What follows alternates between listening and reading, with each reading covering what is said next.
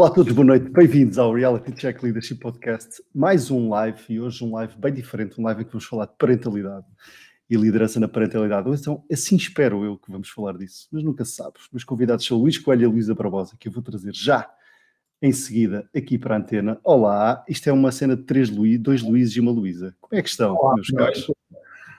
Alô, boa noite. Bem-vindos. Muito obrigado. Estão bem, estão felizes? Muito obrigada pelo convite. De nada. Estão felizes vocês, ou não? Contem-me lá. Eu estou muito feliz por estar aqui. Que mentiroso. Mas ele está. É uma hora que eu não estou a aturar as crianças, portanto, é ótimo. Exatamente. Verdade. Olha, obrigado por terem mais uma vez aceito este convite. Eu gostava de começar por, obviamente, falarmos de vocês e falarmos um bocadinho assim, da vossa história ao nosso vasto auditório de várias dezenas de pessoas. Eu sei que vocês estão habituados a públicos um bocadinho maiores, mas, meus caros, é o que temos e, portanto, é com isso que vamos ter que viver hoje. Portanto, eu vou começar por vos desafiar para contarmos... Tens aqui, traz a nata da nata aqui a assistir. Tenho, de certeza. Mas olha, gostava de vos começar por desafiar para falarem um bocadinho de vocês, mas vou-vos desafiar através de vou-vos dar uma frasezinha, que é uma frase de um jogo que eu costumo jogar, chama-se More Than One Story. E eu vou-vos dar uma frase, vocês vão dizer um número entre 15 e 60. Já está a parecer muito complicado, Luís. Não te preocupes, vai ser uma coisa básica. Só preciso que digas um número entre 12 e 60. Entre okay? 12 e 60? Exatamente, deixa lá partilhar aqui. Vocês estão a ver? Exato. Entre 12 e 60, escolhe bem. 43. 43, let's go. Porquê 43? Sei lá. Olha, está escolhido. E atenção, podem calhar coisas muito interessantes e podem calhar coisas muito bizarras. Portanto, olha, o 43, escolheste assim uma coisa assim. Bom, conta-nos alguma coisa da qual tu estejas grata. Ai, profundo. Adoro. Vê lá, grata. Olha, estou grata nesta altura que tem sido tão complicada para tanta gente. Eu ter tido a sorte de poder estar de alguma forma protegida em casa e com a minha filha comigo. Portanto, isto tem sido um bocado malucos. Completamente. Está bem. Boa, muito bem. Luís Coelho. Eu. Escolhe bem, hein? Entre 12 e 60. Let's go. 27. 27. Olha, por acaso isto nunca tinha calhado. Pá. Faz uma questão à tua escolha para outro jogador. Espetáculo. Eu adoro. Este Bento. Tiveste muita sorte nisto. Luís, conta-me alguma coisa sobre ti. Vou-te obrigar a escolher outro daqui a pouco. Diz lá. Isto é maravilhoso.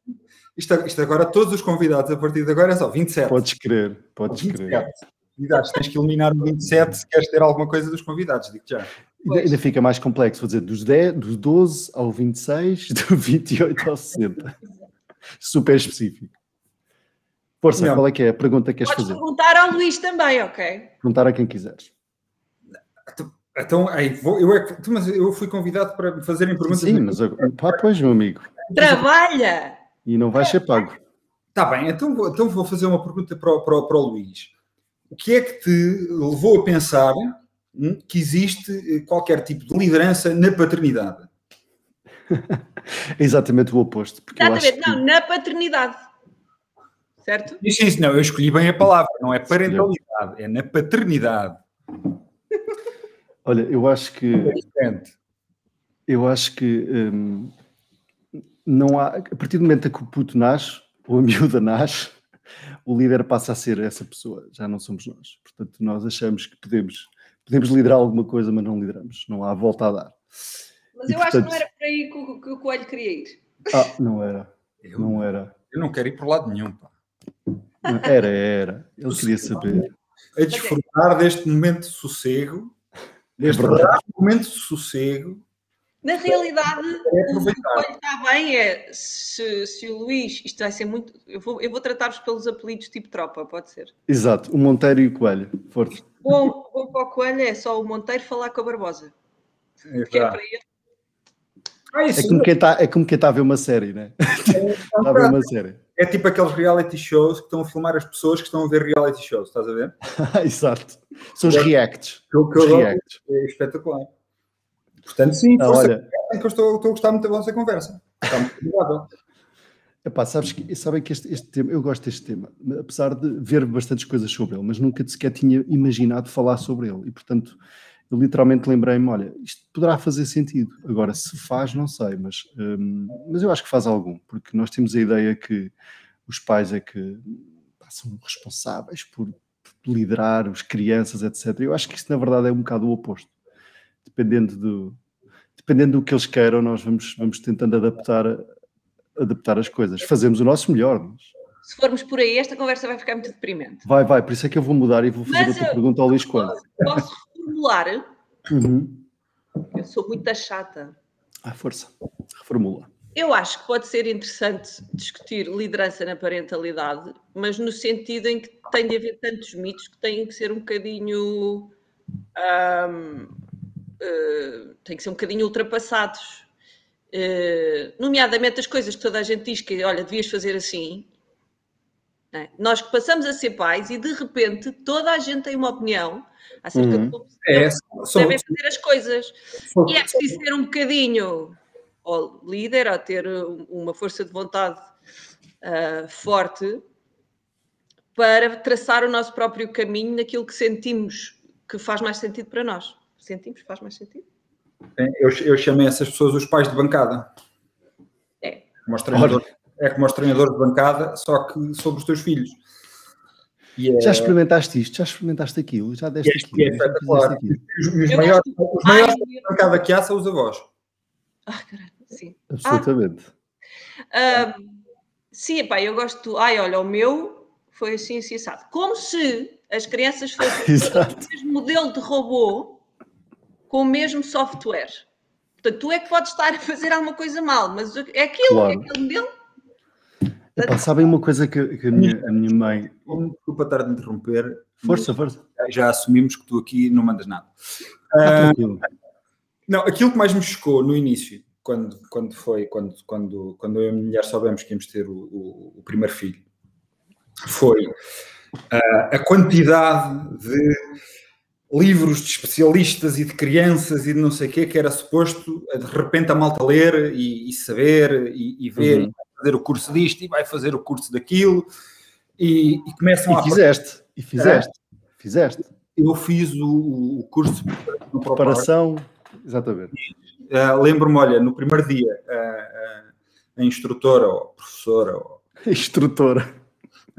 Não sei como é que se... Normalmente são enfermeiras. São enfermeiros, pá. Era uma enfermeira, correto. A senhora enfermeira perguntou ao vasto auditório se havia aqui alguém que estava a fazer o curso contrariado, ao qual eu levantei a mão, e fui o único. Depois levei porrada quando cheguei a casa. Tu levantaste a mão. Claro, eu estava lá contrariado, eu não vou começar um curso com uma mentira. Não é? Quer dizer... Isso parece aquele curso que eu fiz com a minha mulher sobre aquele para casar, em que temos que ir, para quem quer casar pela parte católica, então tens que fazer um curso de preparação, e o padre diz isso. Há alguém aqui que nananana, e eu estava assim, e a minha mulher assim, cala-te, e não falei, porque acho que senão eu seria ostracizado. Mas aí se estiveres contrariado... Não é logo uma ótima maneira de começar essa fase da vossa vida. Eu não percebi, isto cortou, Luísa, repete lá. Isso é uma ótima maneira de começar essa fase da vossa vida juntos. Claro, com muito respeito, até porque ela estará a ouvir, mas rimos com isso. Sim, mas olha... Mas diz, Luís, diz lá, estavas contrariado. Para concluir muito, muito rapidamente, aquilo que toda a gente precisa de saber é: façam como acharem e aprendam por vocês mesmos, e os outros... toda a gente tem uma opinião, não é? Já dizia o Herman, e deixem-nos ter, e deixem-nos falar, e não se deixem influenciar muito por isso, porque não há fórmulas. Se houvesse fórmulas, isto era muito mais fácil do que é. Eu gostava muito que houvesse fórmulas, mas não há. É verdade. Olhem, eu gostava agora, antes de entrarmos já nesse tópico, gostava de vos conhecer um bocadinho melhor, ok? E, portanto, gostava de perceber o que raio te levou, Luísa, a fazer um podcast sobre criançada. O podcast sobre criançada. Porque nós dávamos por nós a ter conversas que achávamos muito engraçadas. Disto de ter filhos e que achávamos que também haveria muitas pessoas que não só se iriam rir com aquilo que estávamos a passar, mas que também se iriam identificar. E nesta lógica também de desfazer alguns mitos e falar de alguns temas que por vezes nem é tanto tabu, mas há o quase politicamente correto, e especialmente, por exemplo, as questões de sono com a Aura. A Aura não tem patologia nenhuma ao nível de sono, a Aura não tem problema nenhum. É uma bebê. E há aquele... Se vês aqui as minhas... Não é? completamente arrebentado. O problema é que tu se falares com... Eu acho que, pronto, isto, quando vivíamos todos numa aldeia e numa casa há várias gerações, as coisas passavam naturalmente, porque tu experienciavas isto com a tua família. Agora que estamos cada vez mais distantes uns dos outros, e agora particularmente, parou de se ter essa troca de experiências e é tudo de boca. E de boca, o que se ouve é o não dormir é tipo os primeiros 3 meses, depois é impecável. E depois chegas aos 3 meses e... Exatamente. Não, se os 6. É os 6. E tu chegas aos 6 e caraca. E chegas aos 9 e chegas ao 1 ano. E às vezes mesmo assim não dorme. E nós queremos o quê? Uma noite de sono seguidinho. Impecável. E não acontece. E se nós formos por aquilo que toda a gente diz que é o normal, começas a achar que passa-se eu estou a fazer alguma coisa mal, passa-se alguma coisa com o meu filho ou a minha filha, especialmente porque não há esta troca de experiência, és invadido por inseguranças pioradas pelo facto de não dormires há 1 ano. Pessoas das fases, pá, e são aquelas pessoas que tu queixas de qualquer coisa. Meu miúdo não dorme. Isso é só uma fase. Ele agora não come. Passas de fase em fase. Ele agora não faz xixi na saída. É só uma fase. Mas tu não sentes que isso é um bocado um paliativo que até sabe bem? Não achas que é um paliativo que até sabe bem? Alguém dizer, não te preocupes que é só uma fase. Não, porque é mentira. Não, porque faz-te viver a maior ansiedade, porque estás sempre a viver. Atenção. Há fases de desenvolvimento, não é? Sim. Claro que sim. Agora, o que eu acho que acontece com isso é uma fase. Estás sempre na ansiedade de quando é que esta fase acaba? Pois é. E quando acaba essa fase, começa outra. Eu fiquei mais em paz quando aceitei que ela é assim. Portanto, eu tenho de tentar ao máximo descansar, tenho de tentar ao máximo ter uma boa rotina, higiene de sono, o que for, porque a minha filha é tipo all over the place e tem dificuldade em desligar, mas aceitei que, isto é o nosso normal. Pronto, depois de falar com terapeutas de sono, informar-me, claro que sim, e como alguém que gosta que adorava controlar tudo, antes de ter uma filha, adorava... Claro que me fui informado de tudo e ler tudo e não sei o quê, e o que podia e não podia. Ok. E cheguei à conclusão que, é um ser humano. Não é um robô, não é uma máquina que eu possa, não é? Sim. Portanto, é uma criança super ativa e temos de nos aguentar. Eu só tenho pena de, durante os primeiros 5, 6 anos dos meus filhos, nós vivermos em fusos horários diferentes. Apesar de na mesma casa, o que era chato. Isso é muito bom. Quando eu queria estar a dormir, eles estavam acordados e quando eu queria estar acordado, eles estavam a dormir e então a coisa não funcionava muito bem, percebes? Que é me chateava um bocado e digo-te mais, a experiência que eu passei com os meus miúdos, eu tenho a impressão que aquelas técnicas de privação de sono dos interrogatórios da CIA em Guantánamos e não sei o quê, comparado com algumas coisas que eu passei, eu não sei se não preferia. Eu não sei se não preferia... eu tenho ideia, nos primeiros 5 anos dos meus putos, se me tentassem fazer essas técnicas de interrogatório, eu não dizia nada. Estavas tranquilo. Era na boa. Isso para mim... Vocês sabem que eu ouço-vos e pá, eu sei que a Marisa e a minha mulher está a ouvir e nós devemos estar os dois a pensar a mesma coisa, porque nós de facto com este segundo miúdo estamos a sofrer muito. Com o teu primeiro... O primeiro, a Marisa fez lá um tratamento de choque de um livro que funcionou e o miúdo em 24 horas estava a dormir a noite toda e a partir daí foi brutal. Ainda hoje é assim. Mas o outro, esquece lá os tratamentos, já foi tudo. Nós aplicamos a mesma receita, mas já não funcionou. Mas foste ao engano, não é? Quer dizer, que é assim, eu percebo aquelas pessoas que não têm filhos e dizem, vou ter um filho. Pronto. Já vamos falar sobre isso. Aquelas pessoas que têm um filho e dizem, não, eu vou ter um segundo. Isso já não. Tu também foste? Pois fui. Ele vai dizer que foi ao engano também. Estou a falar de experiência. Mas o que é que vocês acharam que ia acontecer com o segundo? Aquilo que me venderam foi, não é fácil. Foi aquilo que eu comprei, percebes? Foi aquilo que eu comprei. E depois apostei tudo e disse, tu tiveste um menino, vais ter outro menino, vai ser outro menino, já tens as roupas todas, já tens tudo feito e já sabes como é que é. Qual é o teu problema em ter uma menina? Nenhum, só que eu tinha apostado tudo em pipi, em pilinha, e sem um pipi. Percebes? Que gastas mais dinheiro, é isso? E não, Porquê? Não gastas mais dinheiro? Ter que comprar roupa, porque já tinha a roupa do outro. Pois. Não, acabei por não gastar porque viste-lhe na mesma roupa. Ele usa a mesma, claramente. Ela, aliás, acha que também se chama André. Exatamente. Olha, diga-me uma coisa, onde é que vocês cresceram? A vossa vida de mais pequenitos foi aonde? Foi numa cidade grande? Foi numa cidade pequenina? Só para ter esse contexto. Coelho, força. Eu fui na Guarda, na cidade da Guarda, mas apesar de ser cidade, acaba por ser um ambiente... ainda era daqueles sítios em que eu saía de casa, ter com os amigos da rua e brincar na rua. Sim. Até os meus pais virem à varanda a gritar, anda a jantar! Exato. Volta para cima, portanto ainda tive um bocado essa experiência que aparentemente já é uma arte em desuso, mas sim, foi muito assim, ia-se a pé para a escola. E tinhas irmãos? Tens irmãos, Luís? Tenho uma irmã mais nova. Ok, mais nova, boa. Portanto, com uma grande diferença, ou seja, tu viste-a pequenina ou nem por isso? Foi 5 anos de diferença. Ok. Eu tenho uma irmã com 11 anos de diferença, lembro-me perfeitamente de ver... lembro-me dela ser mesmo pequenininha e lembro do crescimento dela. Sim, mas estás a ver, quando os teus pais tiveram a tua irmã, já eram 3 pessoas engano. Dela. Sim, isso era, claramente. É completamente diferente. Atenção, sim. Atenção.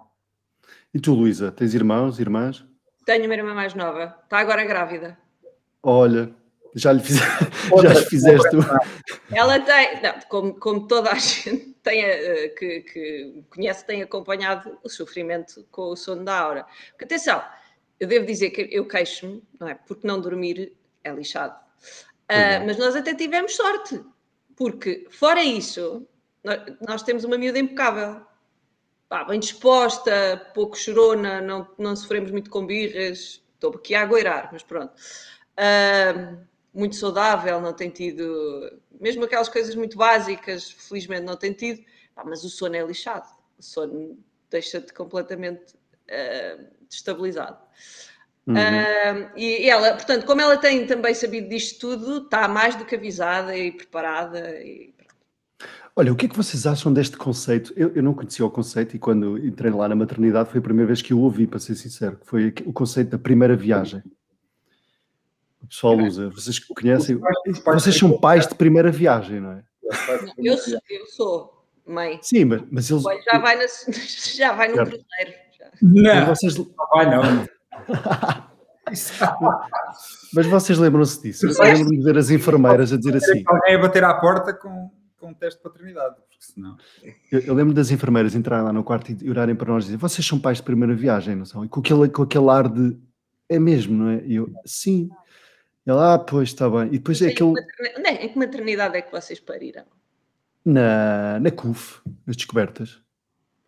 Olha, foi onde eu não pari, mas onde a minha esposa pariu também. Não, correu bem, mas eu gosto dessa noção da primeira viagem. Eu acho que é uma viagem, atenção. É também lavagem cerebral. Como quem diz. É uma viagem do cacete. Sim, eu sinto que ter filhos é o mais aproximado que eu provavelmente irei fazer de uma lobotomia.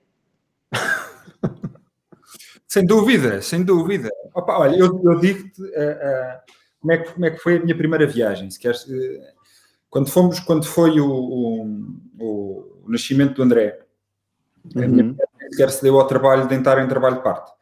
Portanto, cesariana com ela, vamos embora. E fomos lá para a salinha. Eu tive que ir para outra salinha para vestir umas coisas e tal. Chegamos lá à sala de parto. Está a minha mulher deitada lá na marquesa e puseram-lhe põem um pano à frente para ela não ver a cirurgia, não é? A cesariana. Agora, o que é que eles esqueceram? Tu não és um gajo baixo. Exatamente, eles esqueceram-se de quase 2 metros. E então, eu tinha uma vista privilegiada sobre o pano. Ok? Portanto, a minha experiência foi assistir a uma cesariana ou ver um porco a ser desmanchado é muito semelhante. Ok? Sem o barulho. É mesmo muito, não. O barulho não, porque eles põem rádio, que os médicos gostam de ouvir. A sua querida esposa vai ver isto?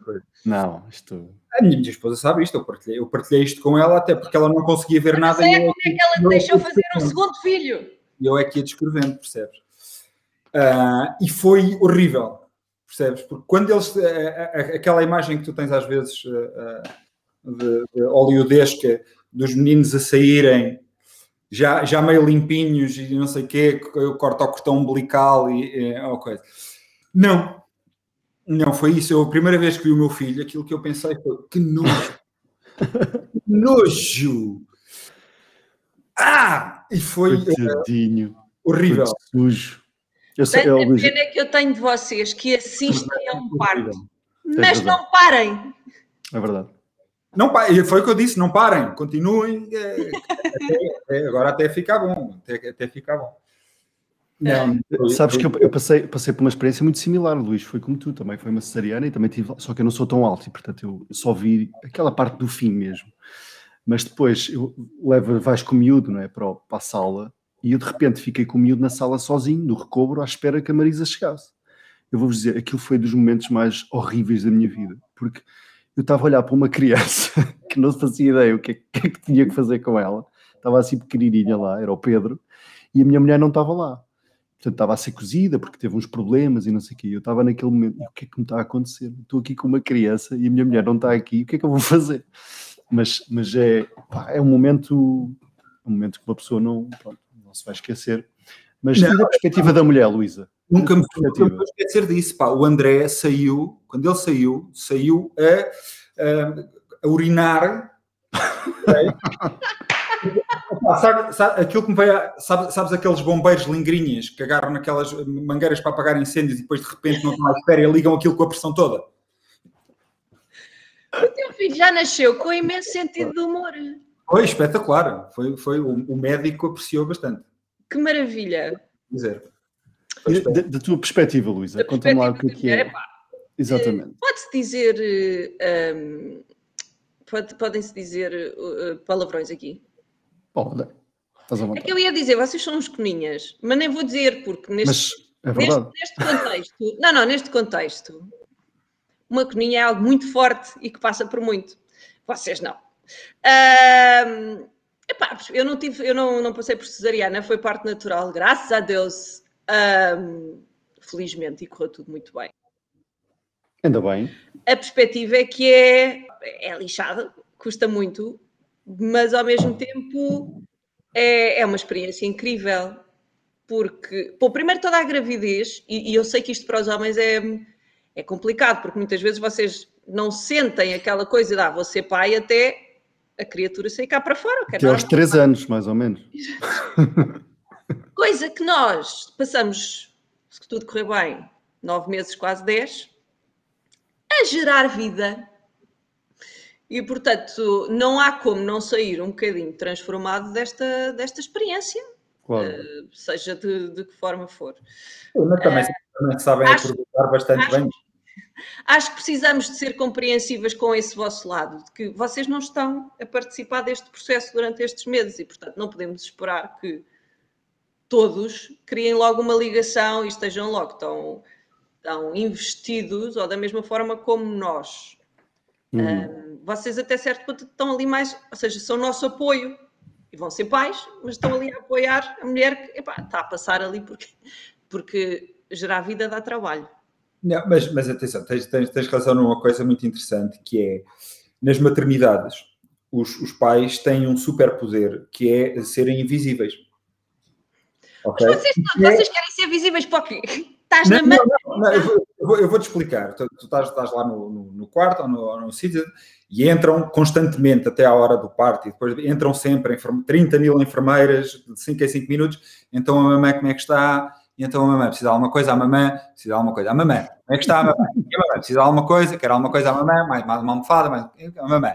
E o pai está sentado ali ao lado, só a ver, a assistir. Pai, não existe. Quando chega a altura de, então agora é preciso pagar isto. Onde é que está o papá? Agora é preciso assinar aqui uns documentos. Onde é que está o papá? O papá. Olha, eu parei no público. Não, mas nós somos uns assessores administrativos nessa altura. Isso foi tremendamente sexista. Mas se calhar porque foram tremendamente sexistas a perguntar onde é que está o papá para pagar, não é? Pois. Mas também porque se calhar as vossas mulheres estavam todas... As mulheres estavam com as crianças, por amor de Deus. Com as crianças e todas conseguidas. Exatamente. Depois de parir. Até podes usar o cartão de crédito dela se quiseres, mas vai lá tu pagar. Ela acabou de parir. Ai, que chatice, agora estão-me a chamar para ir pagar. Deixem-me desfrutar do momento. Do momento. Mas espera aí, ela acabou de parir, eu não sei como é que é porque eu pari no público. Ela acabou de parir e já te estão a chamar para ir pagar? Isso não te Não, é a saída. É a saída. Cobrarem eles, pá. Ao Coelho foi logo porque eles olharam para ele e disseram, este gajo tem que pagar já. Ele tem ar que é baixo. Sim, eu ia fugir com o bebê do hospital. Com o bebê, exatamente, com tudo. Olha, deixa-me só, já agora, mas dizer-vos, temos aqui algumas pessoas a ver e mandar aqui uns comentários, ainda sobre aquilo que escrevemos há pouco. Olha, o Paulo Santos diz, essas fases vão passar aos 18, quando eles saírem de casa, portanto, ele também... Já é tarde, ó Paulo. E não vão passar, eles depois estão fora de casa. Eu, por exemplo, eu sou adepto de uma coisa que eu gostava de implementar, é um projeto, fica a ideia, que é Erasmus para bebés. Certo. Era uma ideia que eu gostava. Portanto, eles iam de Erasmus, malta, nasciam, os pais estavam um bocadinho a gostar aquela parte toda. Até aos 2 anos iam. Não, iam mais cedo, podiam ir mais cedo, não tem problema. Até aos 2, porque eu acho e vinham precisamente aos 18, já... aos 18. Mas assim, não assim perdias muita coisa. Já a viver noutra casa, já com tudo, e pronto, pai, mãe, estou aqui. Coelho, agora a sério, tu és tudo isso ou até és um pai babado? Opa, olha... Ou se pudesses, mandavas mesmo os teus putos? Muitas vezes mandava. Eu adoro quando mandá-los para os avós, mandá-los para os vizinhos. Exato. Eu mando para todo lá, pai, posso ir? Não podes? Podes. Olha, tens adeptos. Está aqui a Sofia a dizer, adoro Erasmus para bebés. Olha, o André Marques... Aprendem outras línguas que dizem que é importantíssimo. Estás a ver? Experiência de vida. O André também diz, vocês são líderes parentais por já terem conseguido pôr os vossos meninos na cama.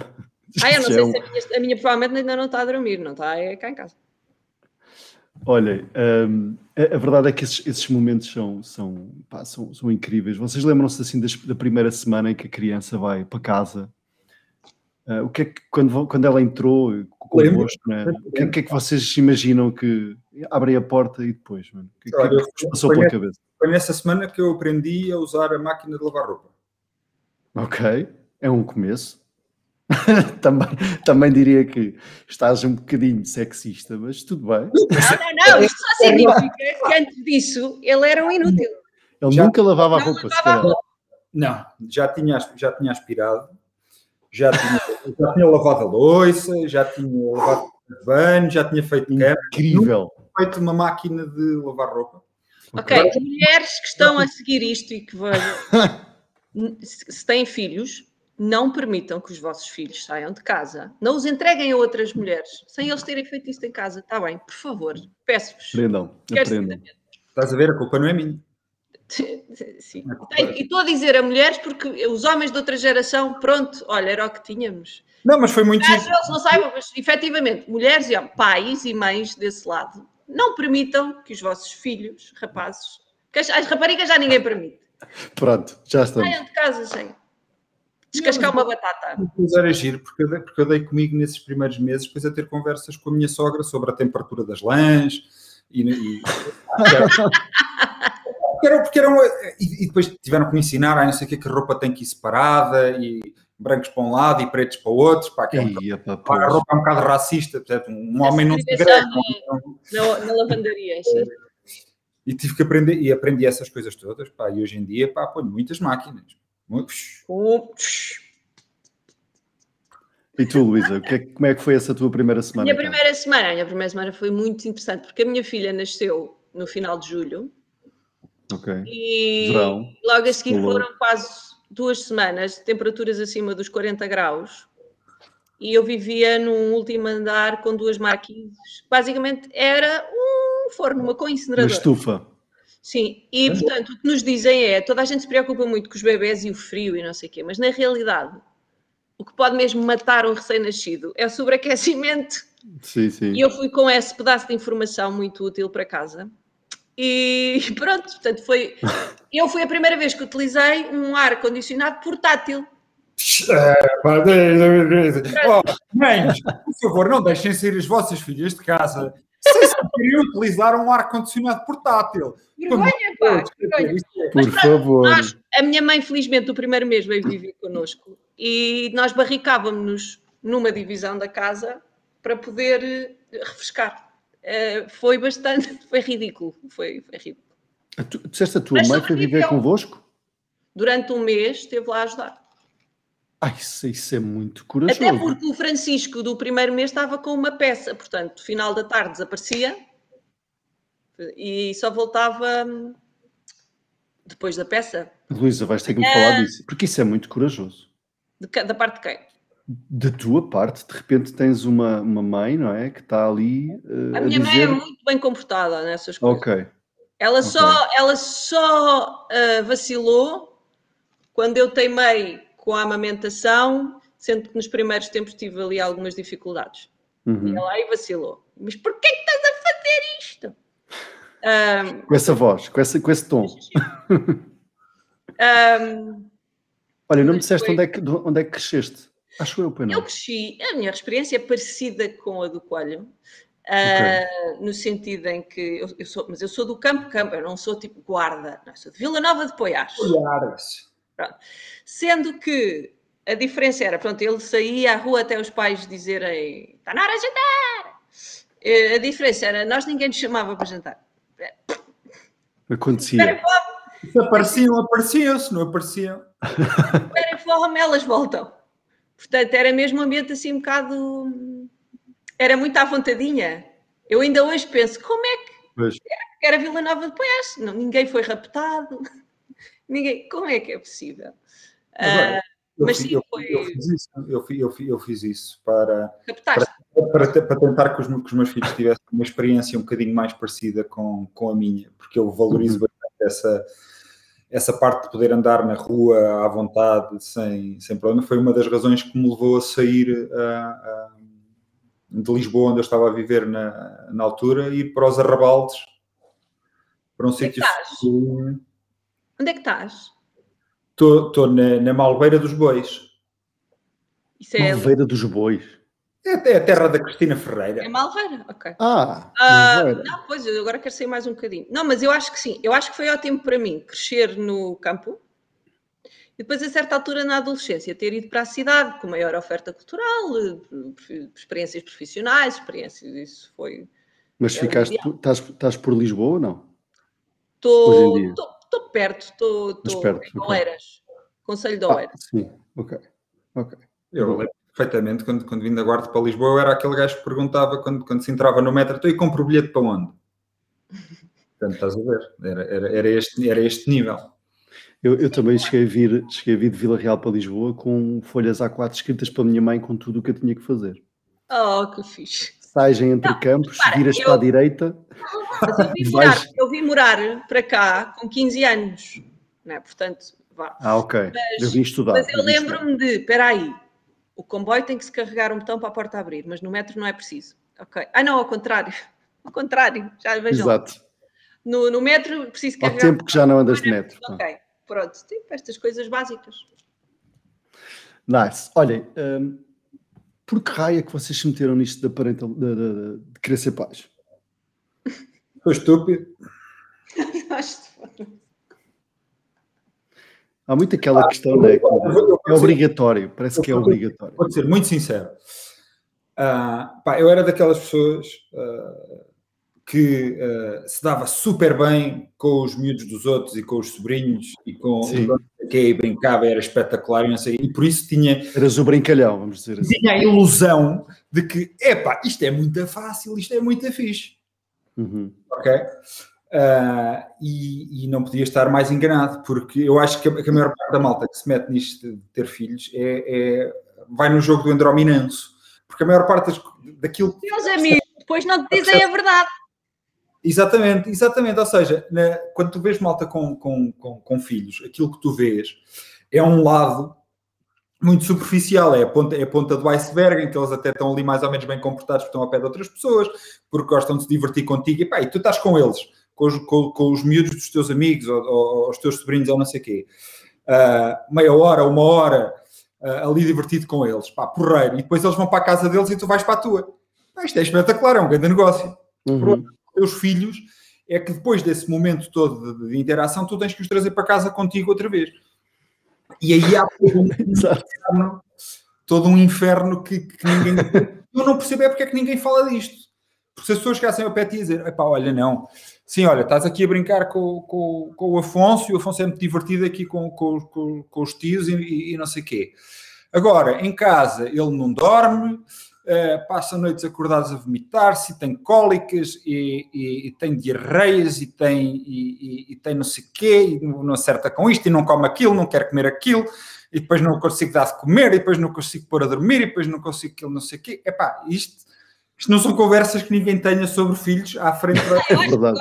Agora, eu com as minhas amigas, agora tenho, e as minhas amigas também, eu acho que as pessoas têm de saber. Nós passamos ou seja, a queixar. Também tens um grupo do WhatsApp em que estás ali sempre Hã? É horrível. Tens um grupo do WhatsApp em que estás sempre a bater nas crianças. Não tenho grupos. O que eu preciso é pingar. Não. Não, quando estou com as pessoas, não é por toda a gente olha para a hora, que fofo, que seguinte até eu. Olha. Sim. Não é? Olha. Avise já. Pois, mas em casa. Não, mas digo. Aliás, a ideia do podcast era um bocado essa. Vamos falar das coisas que ninguém fala. Falámos de cocó. Falámos do sono, falámos de fraldas, falámos dessas coisas. É o meu némesis. O cocó é o meu némesis. É sério. Sabe porquê? Porque assim, eu acho que depois, quando tu começas, quando eles vêm cá para fora... O problema não é quando tu começas. Passa a ser a coisa mais básica. Mudar uma fralda passa a ser a coisa mais básica, porque, entretanto, tens de os manter vivos. Né? Tens de conseguir que eles descansem e tu também tens de descansar. Tens tudo de manter são, mentalmente. Não, a parte de mudar a fralda não é um problema.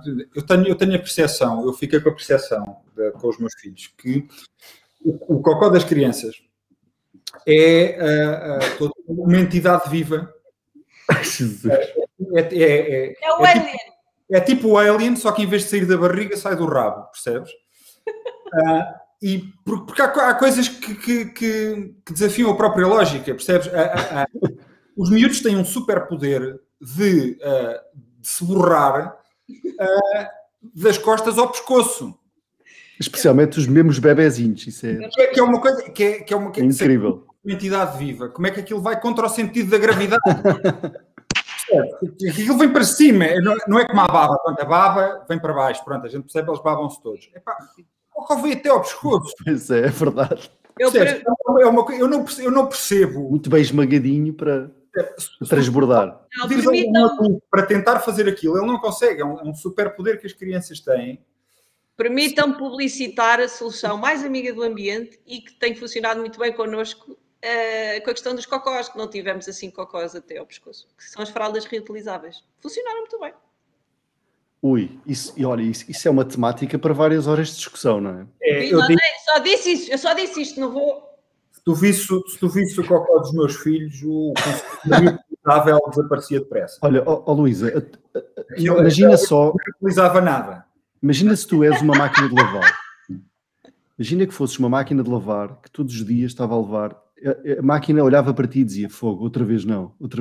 E tu, pumba, lá para dentro. Com fraldas cheias de cocó, coitadinho. Já é difícil gerir os sentimentos das crianças, agora ainda temos de estar a gerir os sentimentos das máquinas de lavar. Não? Dissesses, tipo, olha, agora um tanque de lavar. Assim, eu usei, ou a minha mãe usou comigo, fraldas de pano à séria. Também comigo, e também com o Luís Coelho, de certeza. Exatamente. Isto era uma vida terrível. Isso eram umas horas muito mal passadas. Olha, posso fazer uma pergunta sobre isso? Máquina. Mas digo-te já, olha, se alguém tiver amigos que vão ser pais, ok? Digo-vos já uma coisa, se quiserem oferecer prendas aos pais, ok? Fraldas. Toalhinhas, fraldas e pilhas. Acabou. É a única coisa que eles vão precisar. As prendas são para quê? Os 1000 bonecos. O bebê leva pilhas. E tudo o que é bebê nunca traz pilhas. Irrita-me. E depois são sempre 30 mil pilhas. Não sei o que. Deste formato não tenho. Do outro não sei o quê. Para pôr o somzinho para o bebê ouvir não sei o quê. Para o brinquedinho do bebê. É o pianinho que toca não sei o quê. É pilhas. Onde é que estão as pilhas?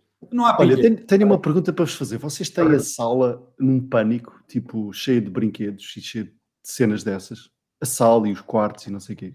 Não, eu tenho um bocadinho de sala no meio... A própria da... Hã? Ok. Eu tenho... Eu às vezes... Vocês têm dois, percebem? Vocês têm dois, é diferente. Não é nada diferente. Não. Não reutilizas as coisas deles. Não, mas vocês têm dois, que são dois a desarrumar, para começar. E segundo, a minha tem... não fez 3. Os vossos são mais velhos. Tu tens o Monteiro tem um de 2, não é? Mas o outro é mais velho. E um de 5. Um de 5, pronto. O de 5 já desarruma mais. Há hora de desarrumar e tal aqui, mas eu também vou tentando controlar a quantidade de brinquedos que ela tem disponíveis.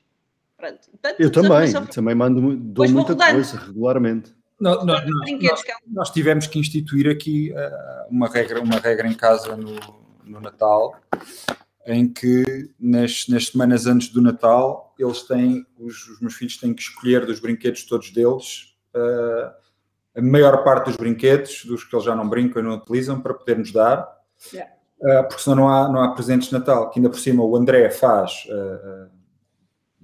nasceu a 27 de dezembro. 27 de dezembro. E atenção, é uma coisa boa, porque eventualmente vai chegar aquela fase em que as pessoas vão dizer assim: olha, toma esta melhorzinha que é pelos anos e que é para os dois. Exato. Isso é bom para quem? Para mim, que não tenho tanta tralha cá em casa. Pois. Ele que se desemmerde. Agora, enquanto isso não, imagina o que é primeiro neto. Natal. Imagina que é o aniversário e o Natal. Tipo, a realidade de todas as crianças que não nascem em cima do Natal. É horrível. Então, a tua filha é quando? Quando é que nasceu? Em março. Então, pronto. Não é horrível, é normal. Sim, mas é menina e não sei porquê. Menina ocupa mais espaço. Ok. Atenção, não vou generalizar. Vou dizer, os brinquedos de menina que oferecem à minha filha ocupam muito espaço. Muito espaço. Porque são aqueles, é o cavalinho, é o cavalão, é o ainda cozinha. Infelizmente,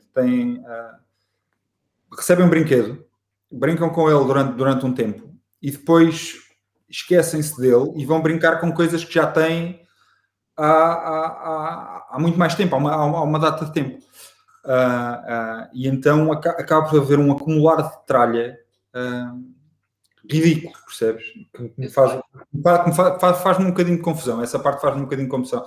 E tentar ensiná-los a dar valor às coisas é uma tarefa um bocado infindável. É porque implica gerir a vós e outras pessoas. Que é por favor, não ofereçam 30 mil porcarias aos meninos. Não é? Eu desisti disso. Tu ainda acreditas que isso consegues que isso aconteça? Eu desisti, literalmente. Deem o que quiserem. Tem a voz que tem para gerir. Eu meto as coisas num armário e dou 2 anos depois, se for preciso. E dás o quê? Dás aos teus putos?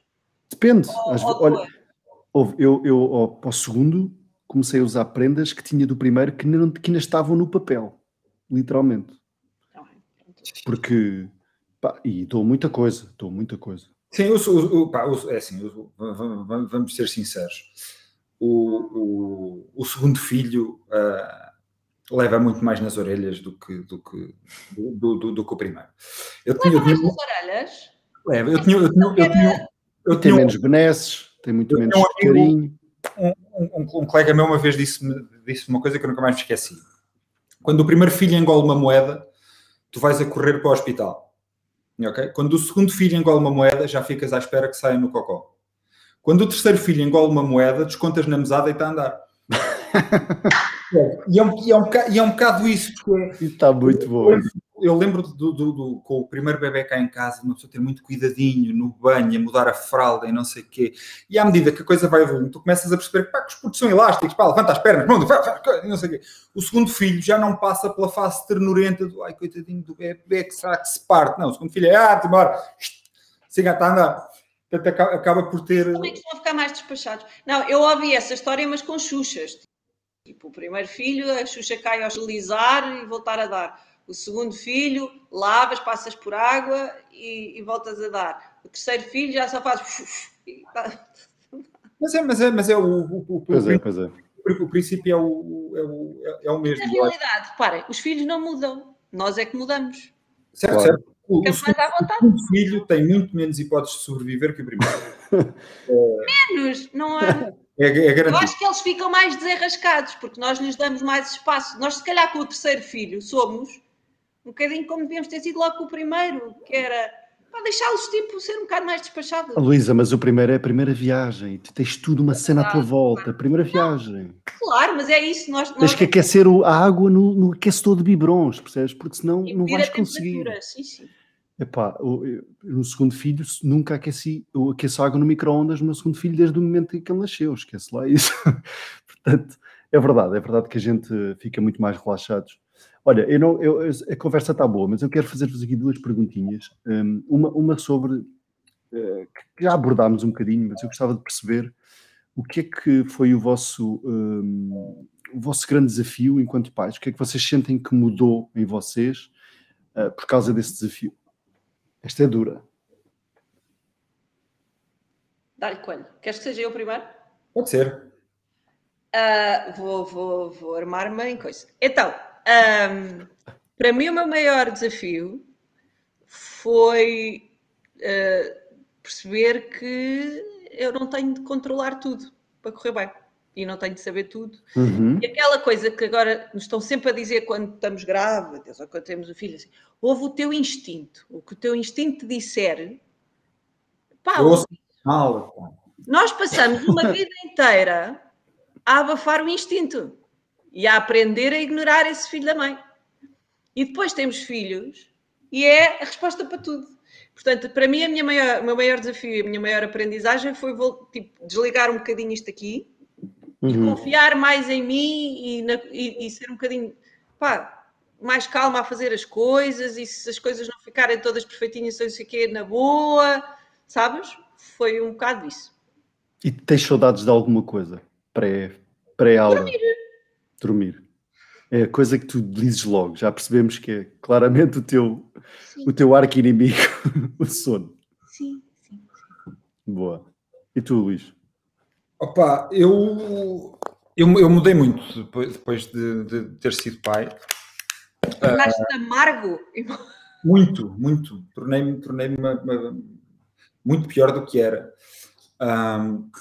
Sim, aquilo que tu referiste é um dos grandes fatores, a parte do controlo, a parte de sentires que não consegues controlar tudo e perceberes como lidar com isso é chata.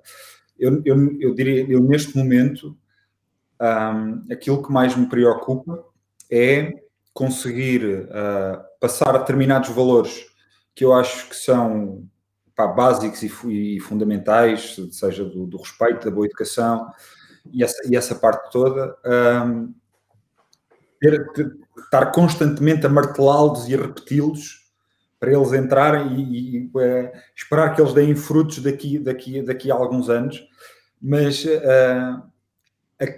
aquilo que eu perdi e mais rapidamente foi a paciência.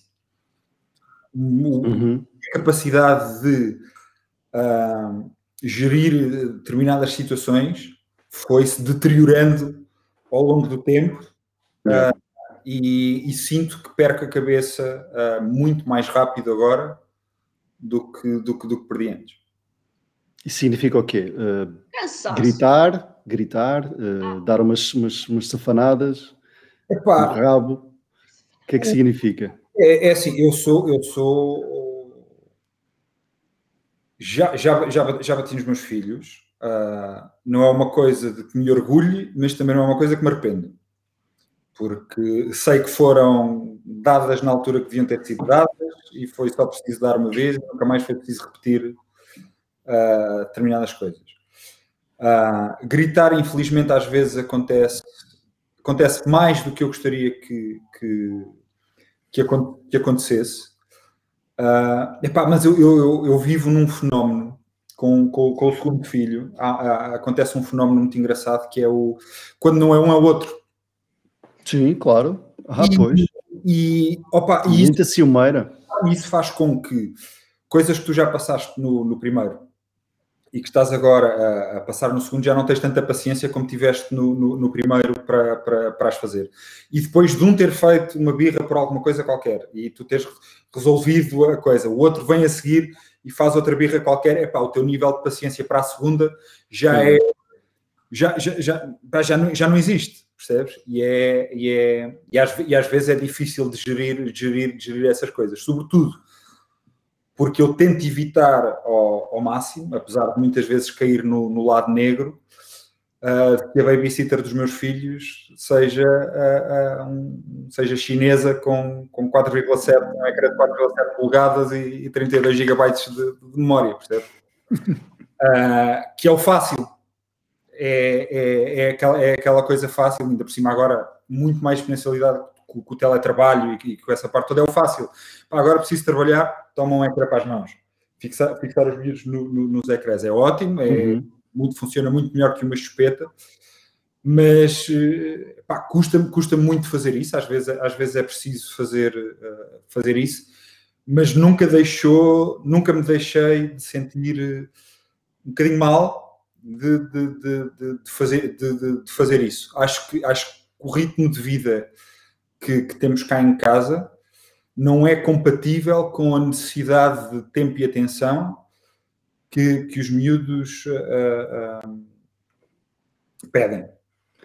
Olha, vocês conseguem... Obrigado, Luís. Vocês conseguem lembrar-se daquele momento que, se não me engano, foi tipo um 14 ou 18 de março, em que alguém vai à televisão e diz: meus amigos, a partir da segunda-feira não há escola. E, portanto... Lembro-me perfeitamente. Amanhã-se. O que é que vos veio à cabeça? Porque eu lembro-me perfeito. É como o ataque às Torres Gêmeas. Eu lembro-me exatamente onde é que estava. A minha não vai à escola, tem que ser vocês. É horrível. É horrível. Depois de ser pai, ok? Ir trabalhar eram as minhas férias. É um momento de descontração enorme, é verdade. Eu estava ansioso, nunca estive tão ansioso para ir para o escritório do que quando fui pai. É maravilhoso. Ok? E tiraram-me isso. Percebes? Tiraram-me o meu momento de lazer. E depois o André já tem 9 anos, já era possível gerir as coisas para ele se entreter e tanto com ele um bocadinho, e depois estando a trabalhar, tanto com ele um bocadinho. A Sofia, mais pequenina, precisava de um bocadinho mais de atenção. Só que a Sofia é daquele tipo de crianças, como é que eu vou te explicar isto? Se tu tiveres uma sala com 1 milhão de brinquedos e um gato, a minha filha vai brincar com o gato. Que é o perigoso. Okay. E ela requer... Uma aventureira. A minha filha está... Não me recordo de um dia da vida da minha filha que ela não tenha uma nódoa negra.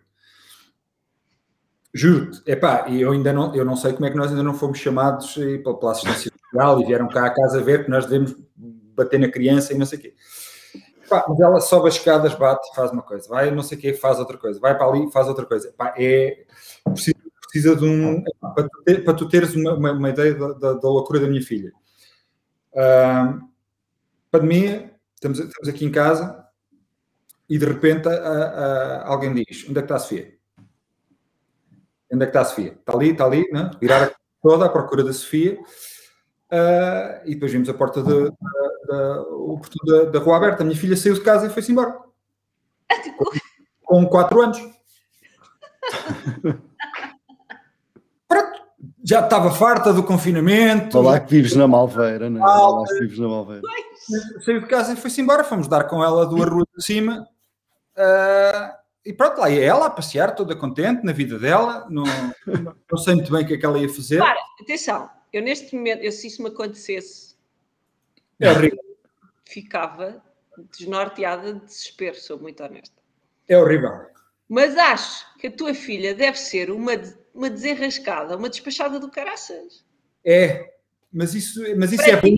É bom para ti são ataques cardíacos todos os dias. É bom lá mais para a frente, percebes? Luís, está aqui o Cristina a dizer: estavas à procura do... Não, aliás, ele escreveu: só tens o que mereces, Luís Coelho. Estava à procura de uma família melhor, é muito bom isto. Eu não vou responder ao senhor Cristina, porque isto é um programa sobre parentalidade, portanto é uma coisa séria, uma coisa... Não, mas sim, claramente.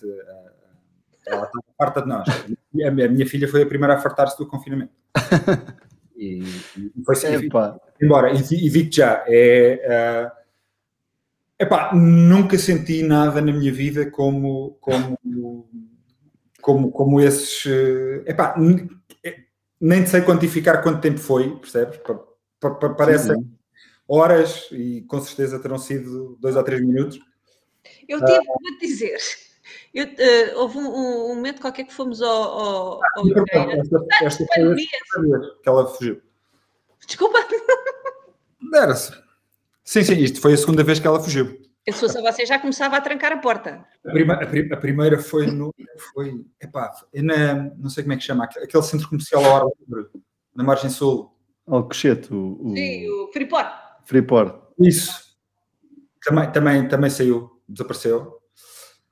E foi espetacular, porque nós estávamos lá, pronto, aquilo é tudo ao ar livre, estávamos a passear, eu estava com o André, a minha mulher estava com a Sofia ainda no carrinho, mas ela já andava, portanto o carrinho era só naquele do apoio quando eles descansam, e de repente a Sofia desapareceu. Onde é que está a Sofia? Onde é que está a Sofia? Aparece uma senhora lá do centro comercial a dizer: eu acho que havia entrar ali. Eu acho que havia entrar, é muito bom. A mulher saiu disparada para lá, não tinha visto nada, não tinha visto porra nenhuma. Depois de repente dei por ela a sair na boa de um restaurante. E no restaurante podia estar com fome. Eu estou fã da tua filha. Mas na boa. Eu estou fã da tua filha. Não para mim, que eu já teria falecido de nervos. Mas estou fã da tua filha. A única coisa que nós tivemos, fomos uma vez ao IKEA, e houve um momento, ela já andava, em que ela lá caminhou de uma forma que foi se esconder atrás de um mostrador e então saiu do nosso ângulo de visão durante segundos. E já me caiu tudo. E depois estava ela, quase ao nosso lado. Não, é uma sensação de impotência muito grande e é muito fácil congelar. Por onde é que eu vou, o que é que eu faço, onde é que eu procuro, e depois ainda por cima tens o outro miúdo ao lado, não o podes largar, já perdi um, não vou perder o outro. Portanto, já agora, né? portanto, convém. Mas sim. Mas, olha, é um bocado isso. Por isso é que eu fiz aquela pergunta. Tenho uma pergunta para vocês. Porque é que tu achavas que devíamos falar de liderança na parentalidade? Porque claramente... Porque eu acho que os filhos é que lideram, basicamente, não é? É muito isso. A minha filha, claramente. Eu acho que os filhos vêm também puxar por nós para sermos uma versão melhor de nós. Não, ela está a fazer snippets que é para eu cortar, estás a ver? Ela está a escolher este. Não, este. Tu vais cortar. Bem metido, bem metido. Espera aí, queres que eu diga isto com um tom mais fixe? Diz. Força, diz lá. Faz conta que isto nunca aconteceu. Eu acho que os nossos filhos vêm... Eu não consigo dizer isto a sério. Não, mas eu acho que os nossos filhos vêm para puxar por nós. Esta coisa, por exemplo, do controle, não era uma coisa que me fizesse viver necessariamente mais feliz. Fazia-me viver mais controladinha e calma, aparentemente. Mas era uma ferramenta que também arrebentava comigo. E o facto dela me ter forçado a ter que encontrar ferramentas para lidar com as coisas de forma diferente, sei que foi bom para mim. Agora, tenho muito sono. Vocês acham que vamos ter... Sabem que eu, quando falo com o meu pai às vezes, que teve 4, não é? E que para ele, tipo, eu dizer-lhe que o Manel dorme mal, ele ri-se na minha cara. Portanto, eu acho que ele tem um bocadinho uma memória seletiva de como é que foi a vida dele quando eram pequeninos, quando nós éramos pequeninos. Vocês acham que nós também vamos ter um bocadinho essa memória seletiva? E de repente vamos... Ele ri-se, está a pensar, é o karma. Provavelmente ele está a pensar que estás a sofrer o que o fizeste sofrer. Eu acho que eles sinceramente eles já não se lembram de quanto sofreram. Ou então não sofreram e nós somos uns coninhas como caraças. Digam-me vocês tiveram 2, foram ao segundo. Houve aí alguma amnésia, amigos? Claramente. eu digo que é assim. Não sei responder. Educar os meus filhos é o meu ultramar, percebes? É um bocado isto. Eu acredito piamente, né, que as pessoas que acreditam em Deus sabem que um dia vão ter que pagar pelos seus pecados. Quem não acredita, Deus dá-lhes filhos. Que é para resolverem já isso enquanto estão... Eu acho que há muita malta religiosa com filhos, não querendo. Claro que sim. Mas não, eu não me sinto uma pessoa melhor depois de ter filhos, digo-te já. Aliás, por exemplo, eu acho que é os anos... Mas agora sabes, és consciente de que tens falhas. Vês? Muitas falhas. Eu digo-te, eu acho que é como a idade dos cães. Eu acho que a idade dos pais, estás a ver, a idade de ser pai, um ano de pai é tipo 10 anos de uma pessoa normal. O gajo tem um puto aos 30 anos, quando o puto nasce parece que tem 40. É horrível. Sabes, eu ontem falava com a Marisa sobre isso à noite e dizíamos, de facto... O senhor Cristina agora acertou. Os filhos... Pelo amor da santa, os filhos são um castigo pelo sexo. É verdade. Basta pensar nisto. As crianças são concebidas através do pecado da carne. É apenas natural que o filho seja uma criatura do inferno. Para alguém que, até ao final, dá-se filhos a quem não acredita em Deus. Mas depois não, ele está... O livro dele de cabeceira, de mesinha cabeceira é a Bíblia. Ele tem claramente lá o... Coerência, só favor. Coerência. De certeza. Eu acredito que houve 3 crianças que vieram ao mundo para o destruir como ele é. Que foi o bebê Judas, o bebê Hitler e os meus filhos. Já viste alguma fotografia do bebê Hitler? Não, mas aposto que era fofinho. E é bué da fofinho. Há um sketch do Ricky Gervais em que ele mostra mostra o Hitler pequenino e dizia assim: sabendo o que sabes hoje, matavas? E tu começas a pensar, fogo, matava o bebê Hitler. E ele tem razão, pá, ele era tão fofinho, ele não tinha feito mal a ninguém nesta altura. Não, queres ver? A culpa é dos pais. Estás a ver? Vai saber e a culpa é dos pais. Estás a ver? Porque se tu fores ver, há uma coisa muito interessante, que é a quantidade de amor que tu tens que dar aos teus filhos. Tu vais ver, tu tens casos de psicopatas, daqueles que mataram não sei quantas pessoas, e assassinos em série, e diz lá, porque é que eles fizeram isto? E vem o psicólogo e diz, porque não receberam amor suficiente quando eram crianças. E depois há outro que vem e mata não sei quantos e diz, então porquê é que ele matou? Porque ele foi sufocado de amor quando era criança. Portanto, isto é um bocado como aquela coisa nas receitas que eu nunca acerto, que é o QB. Sim. Exato. Amor QB. QB o raio que o parte. São quantas colheres de chá? Este é o momento em que Luís Coelho, desavergonhadamente, faz um plug ao seu livro Psicopaita. Tadá! Pois foi. Bora lá. Luís Coelho. Isso já é velhinho. Olha, vês que não eu é li, nada velhinho. Não é nada velhinho. Lembro-me dessa parte. Luís, tu lembras-te uma... Eu acho que... O livro foi a minha terapia. Aquele livro é o resultado da minha terapia. Aquilo era quando eu estava passado com os miúdos. Fechava-me num sítio qualquer e ia escrevendo partes daquilo. É um livro que nasceu, digamos, da raiva e do ódio. É ventilar. Terapia. Olha, mas sabes que eu estava uma vez naquela livraria ali no Chiado, já não sei como é que... Aquela lá em cima, é Bertrana. E estava lá a ver umas cenas e de repente vi o teu livro. Eu mandei-te uma mensagem e tudo, não sei se te lembras disto. Dizer assim, eu nem acredito, está aqui o livro do Ponha, na altura. Pronto, o senhor Luís Coelho. Porque nós, sabes, Luísa, que nós partilhámos palcos. Quando éramos, diria, inconscientes, tunantes.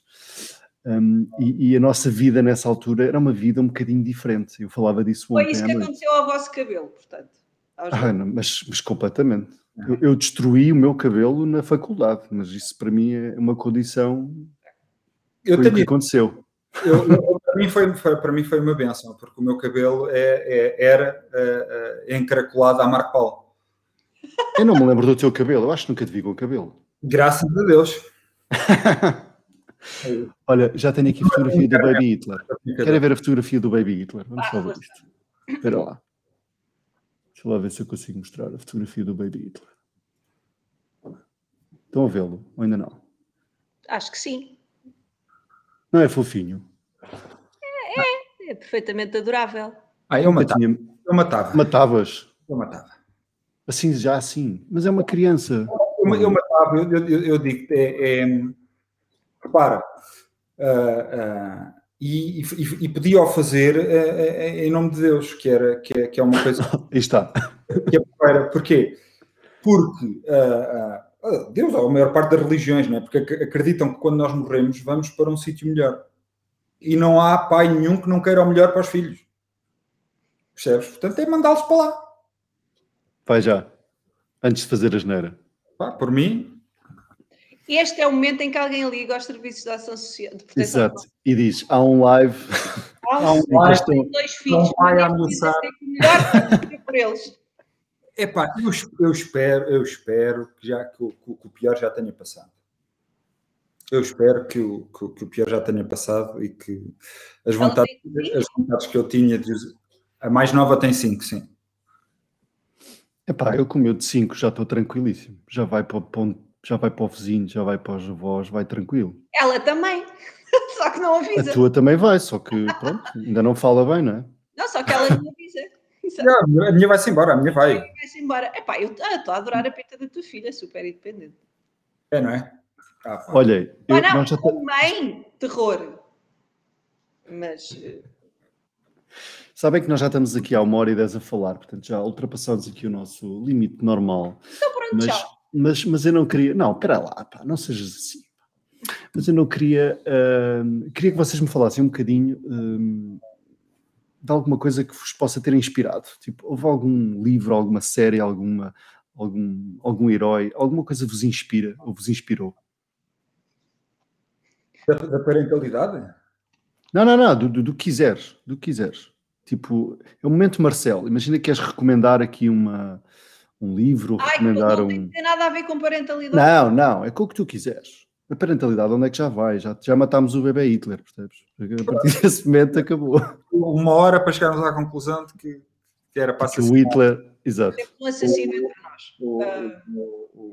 O bebê Hitler. Eu pensei que íamos estar aqui mais tempo a discutir os pais e a diferença dos pais e das mães. Podes discutir. A Luísa tentou puxar o assunto. Nós é que carregamos o bebê e temos quem... Não, mas eu não diminuo de forma alguma o papel do pai.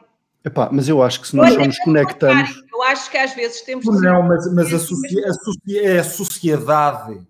Percebes? É a sociedade em que vivemos. O sistema. São os ditados populares. Dizem o quê? Percebes? Tal pai, tal filho. Não é tal mãe, tal filha. Mas nunca fazem asneira. Percebes? Epá. Olha, vai. Como é que era o outro? Havia um que era tão bom que era... Diz lá o que é que te inspirou, pá, não comeces. O que é que me inspirou? Opa, olha, eu confesso que as minhas inspirações são os clássicos, pá, é o Herman, é os Monty Python, e essa malta toda, eu cresci com eles. Boa. E sempre achei a forma do... O Herman que eu acompanhei na minha infância, mas quando era miúdo. Aqueles primeiros anos todos do Herman, em que cada formato que ele apresentava era completamente diferente, completamente fora da caixa, completamente politicamente incorreto. Sempre achei que era uma forma muito interessante de abordar a vida. Percebes? De olhar para as coisas de uma maneira diferente e tentar fazê-las diferentes e ver o que é que isso provocava nas pessoas e ver o que é que isso mudava. E isso foi uma das coisas que eu tentei fazer sempre na vida. Por acaso eu falei do Herman esta semana, ou semana passada, e sabem, só para perceberem quão velhos é que nós temos, eu estava no trabalho a falar com um conjunto com uma equipa, portanto, na área da IT. E de repente alguém, um colega meu, começa a falar, isto faz lembrar os tempos do Herman com a caçadeira, na Roda da Sorte. E nós começámos a ver algumas das pessoas, tipo, sem não piscarem minimamente o que é que nós estávamos a falar. E até que alguém pergunta, vocês sabem o que é que nós estamos a falar ou não? Eles, não fazemos ideia. O que é que estás a falar? O Herman na Roda da Sorte? O que é isso? E de repente a gente metemos lá no YouTube, e as pessoas, aqueles dois colegas que nós tinham 4 anos quando aquilo foi. E nós começámos a pensar, fogo, um momento... Sentiste aquela velhinha dos anos... Completamente. O meu tempo! Dos momentos mais marcantes de sempre da televisão. E aquelas pessoas nem faziam ideia. É interessante, não é?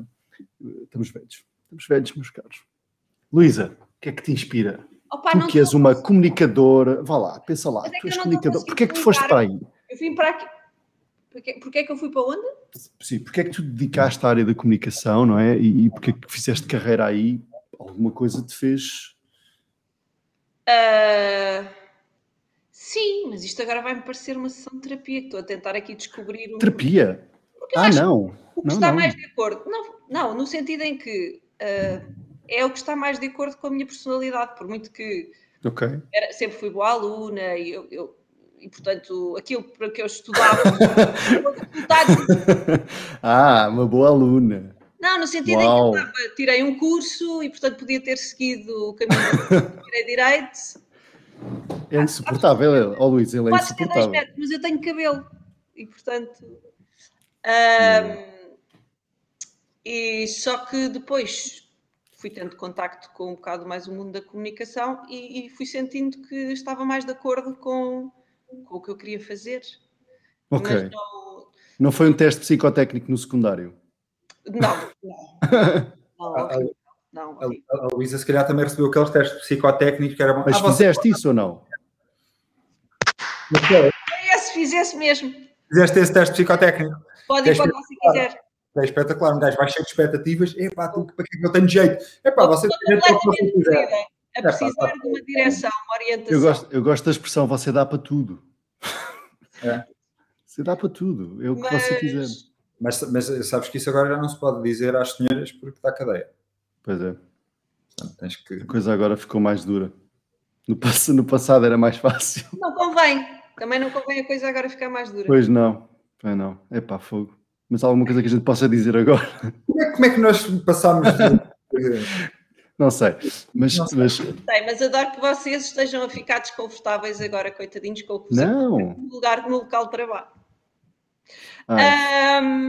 Eu agora assediar só se for a minha mulher. E à partida tenho um papel a dizer que posso. Será que há assédio através do Zoom? Se ela não deixar. Mas ela também assinou o papel a dizer que deixa. Adoro do papel. Bem. Então, não vou entrar agora em questões de consentimento. Não. De todo. Não. Sempre consentimento. Sempre. O quê? É sempre consentimento. Não faço. Não vais dizer qual? Sempre consentimento. Mas, não sei, ultimamente o que me tem inspirado mais é a ideia de fazer aquilo que de alguma forma ressoa comigo e que me faz sentido e que me faz bem e de alguma forma conseguir que isso tenha alguma repercussão para fora também. Gustavo. Então. Eu disse que parir fez-me mal. Eu disse lobotomia. É coach. É Luísa Barbosa coach. Eu acho que não. É assim, se vamos começar a ofender. Já tens ideia para o próximo podcast, Luísa? Não. Céu. Quer dizer, tu é que depois com trocadilhos é sempre consentimento, mas eu é que sou o Gustavo. Está bem. Mas basicamente, sim. Tenho muitas inspirações, como comunicadora, adoro a Oprah, no humor, oh meu Deus, sim, o Herman, sim, Monty Python, sim, Ricky Gervais. Tenho muitas inspirações. Mas também porque como tenho vários interesses, e a verdade é que nos últimos anos tenho estado mais imersa nesta experiência da parentalidade. Porque não estou em nenhum projeto. Não há tempo para fazer mais nada. Olha. Não, é porque nos fecham em casa e uma pessoa que até pode querer avançar com projetos e agora vais para casa, castigo, não fazes e está tudo parado e está tudo fechado e não sei o quê. Portanto, a minha experiência também tem sido assim mais... Olha, vocês estão... Obrigado, Luísa, por teres partilhado. Obrigado por me estás a mandar calar de forma tão educada. Não, de todo. Eu tenho uma pergunta. Vocês são otimistas quanto a esta brincadeira do Covid ou são mais pessimistas? Acham que vamos ficar em casa muito mais tempo? Eu sou pessimista. Mas eu tenho ar de DGS. Epá, eu vi a Graça Freitas aqui há uns tempos sem máscara, no meio da rua. Portanto, já acredito que haja muita informação por aí. Eu, enquanto as escolas estiverem abertas, por Estás mim, feliz? está todos em casa. Ok. Eu não sei, amigo.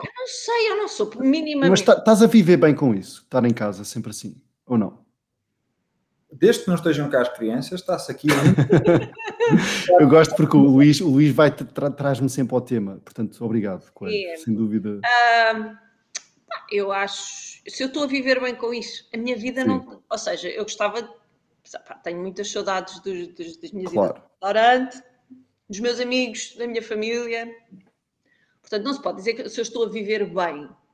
Agora, dentro do que é a realidade para algumas pessoas neste momento, nem me sinto capaz de me pôr assim a queixar. Nomeado, por exemplo, Luís Coelho, de vez em quando tem os 2 filhos em casa, vê lá tu. Muito pior. É isso, dentro do que é a realidade. Se vais entrar numa lógica do podia ser pior, não é? Não. Pode sempre ser pior. Para a minha experiência, tem sido, eu na realidade, eu estava com a minha filha em casa quando isto explodiu. Certo, portanto já estavas habituada. Portanto, agora, o que se passou foi a evolução, a fase em que, ok, vai para a escola, ou ok, a partir de agora já começas a fazer uma vida diferente, voltas para trabalhar, não sei o quê. Isso é que foi sendo adiado constantemente com esta pandemia. Portanto, eu não... Eu acho que as repercussões que isto vai ter para toda a gente, vão ser muito poucas as pessoas que vão sair 100% incólumes no meio disto tudo. Vai ser muito chato. Vai ser mesmo muito chato. Sim, vem aí. Então, mas isso vem aí uma mega Olha, económica, vem aí. Não, esqueço. Vamos então, sair com uma nota. Não, tens razão, pá. Eu acho que a pergunta foi péssima. Eu quero acabar com. Disseste a 2 pessoas que recebem mínima quanta vida disto. Pá, por isso é que era uma opinião. Vocês são mais otimistas ou menos otimistas? Vocês é que sabem. Como é que isto vai correr? Agora já responderam, já não é preciso responderem mais. Eu tenho uma pergunta que é, para terminar, e atenção que eu vou tirar snippets disto, vou tirar isto. Conselhos para pessoas que querem ser pais. O Coelho já se sabe. Não sejam. Não há volta. A parentalidade é a melhor coisa do mundo, Luís Coelho.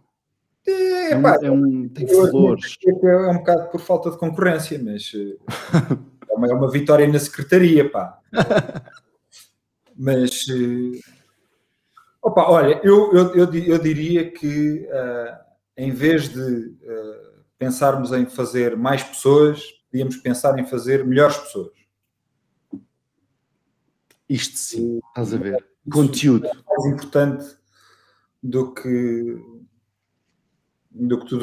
tudo o resto. Porque está mais que visto que... já há gente a mais. Já há mais. Isso há.